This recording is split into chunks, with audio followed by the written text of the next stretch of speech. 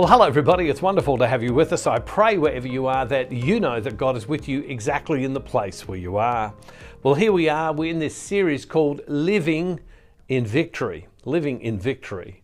Because with the death and the resurrection of Jesus, we are victorious. That where we were, we're no longer stuck. We're no longer separated from God.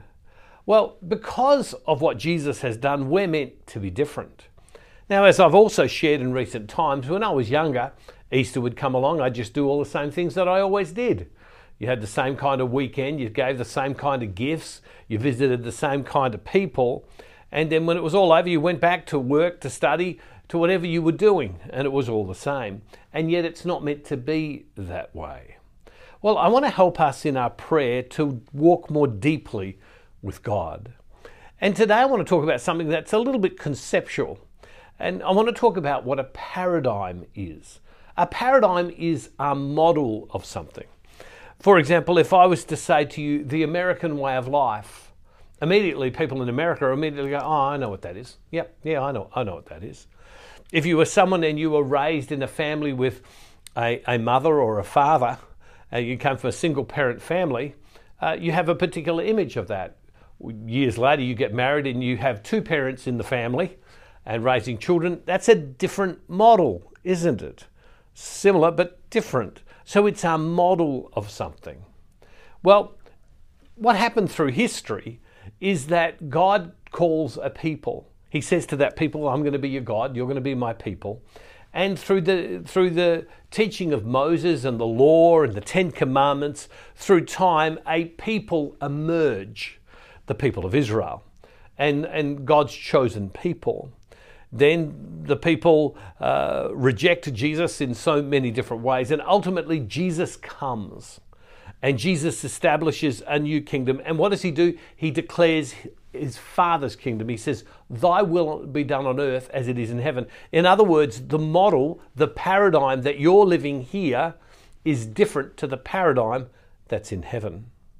Now, business people talk about what's called a paradigm shift. And a paradigm shift is going from one model to another model, right? Going from one model to another model. Years ago, as a layperson, because that's what I am, there would have been people who'd said to me, oh, well, you can't talk to people about God. No, that's just the job of bishops, priests, pastors. That's all they do. Because their model was that just a priest, a bishop, a pastor was the one who did the talking. But certainly lay people didn't. Well, then in time, lay people, men and women, are sharing the gospel all over the world. And what we've seen is a shift from one model of what it was to another model.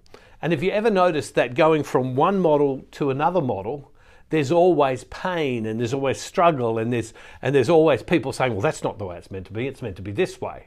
You shouldn't be doing that. This is the way it's done.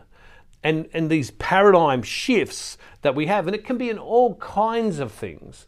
Wasn't it? I remember when bottled water first came out. I remember being young and always drinking just water out of the tap.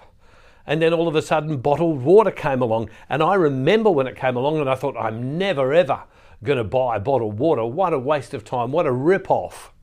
And I was quite opposed to it. Well, today, guess what I do? I drink bottled water pretty much all of the time. In the old days, they used to have telephones. You'd walk up to a telephone booth, or you had a phone and you would punch the numbers or you would dial them. Today, we're all carrying phones in our pocket. And there are some people saying, oh, that phone thing will never work. Look at social media. And we see model changes all the time. Well, in our life, there's meant to be changes taking place because we are not the same. We are not the same. We're not the same as we were on the other side of Easter because of the death and the resurrection of Jesus. Now we know that Jesus died and rose a couple of thousand years ago, but that's all well and good. But as we live Lent ourselves now and go through Easter, we're meant to make changes to ourselves now. And what this is called is conversion. And so in our lives right now, where is it because of Easter, because of Jesus having died and risen, where are you different right now? Where are you different right now? Where are there things in your life that you need to change? I've been asking in recent times in the last few days, I should say. If they would be able to just write me a half a page or a page and tell me about what has the ministry done to them. And slowly people are sending in messages. You can do so to this address, not because I want you to tell me I've been doing anything good, but because I'm wanting to expand, and I'll explain in time, what I think the Lord is saying to us about reaching even more people. And by you sharing your story, it makes it easier for me to do, and I'll explain in time. Many people have written this. Before I listened to the daily devotionals, I didn't know that I could have a relationship with Jesus. Before I listened to the daily devotionals, I didn't know that I could pray to God like I do. Before I did the daily devotionals, I didn't know that I could experience Jesus in my life and I could be at peace.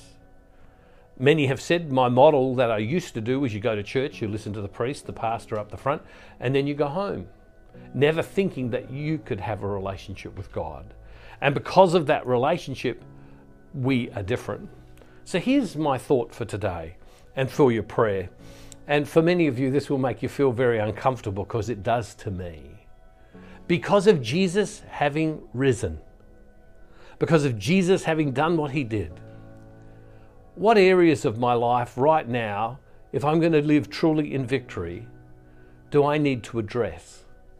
Do I need to come along and say, listen, I need the power of God in this area of my life.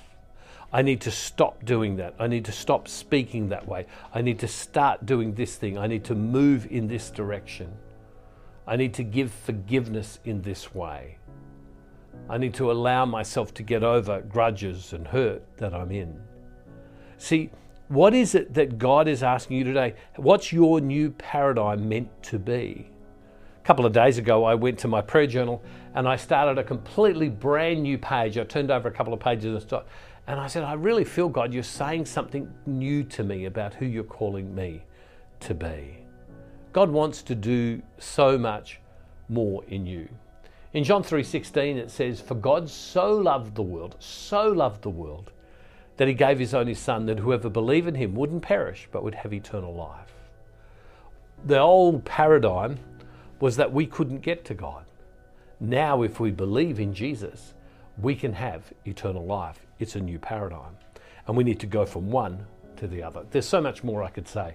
There's so many stories in the scriptures about changing paradigms. Where do you need to change a paradigm today? Where do you need to be brave? When do you need to be strong? Where do you need to make change? Allow God to be in your life today. To all of you who have written, and to anybody else who would, to write me a note just to say, hey, this is what the ministry has done with you. I would be abundantly grateful. I'm not asking you to write good things about me. I'm asking you, how has this helped you in your walk with God? I'd be very grateful for you to reflect in depth in that and then send me something to this address. But remember, for many of you, what you're already saying, and it's very evident, is my paradigm has shifted and my prayer is different. So today, press deeply into God in prayer and ask him, where do I need to make a shift, a change in my life? Loving God, we just thank you today that you are victorious. Allow us, Lord God, to experience your presence exactly in the place we are. And Father, we make this prayer in the name of Jesus through the power of your Holy Spirit. Amen. God bless you all, everybody. See you tomorrow. And don't forget, wherever you are, God is never far from you.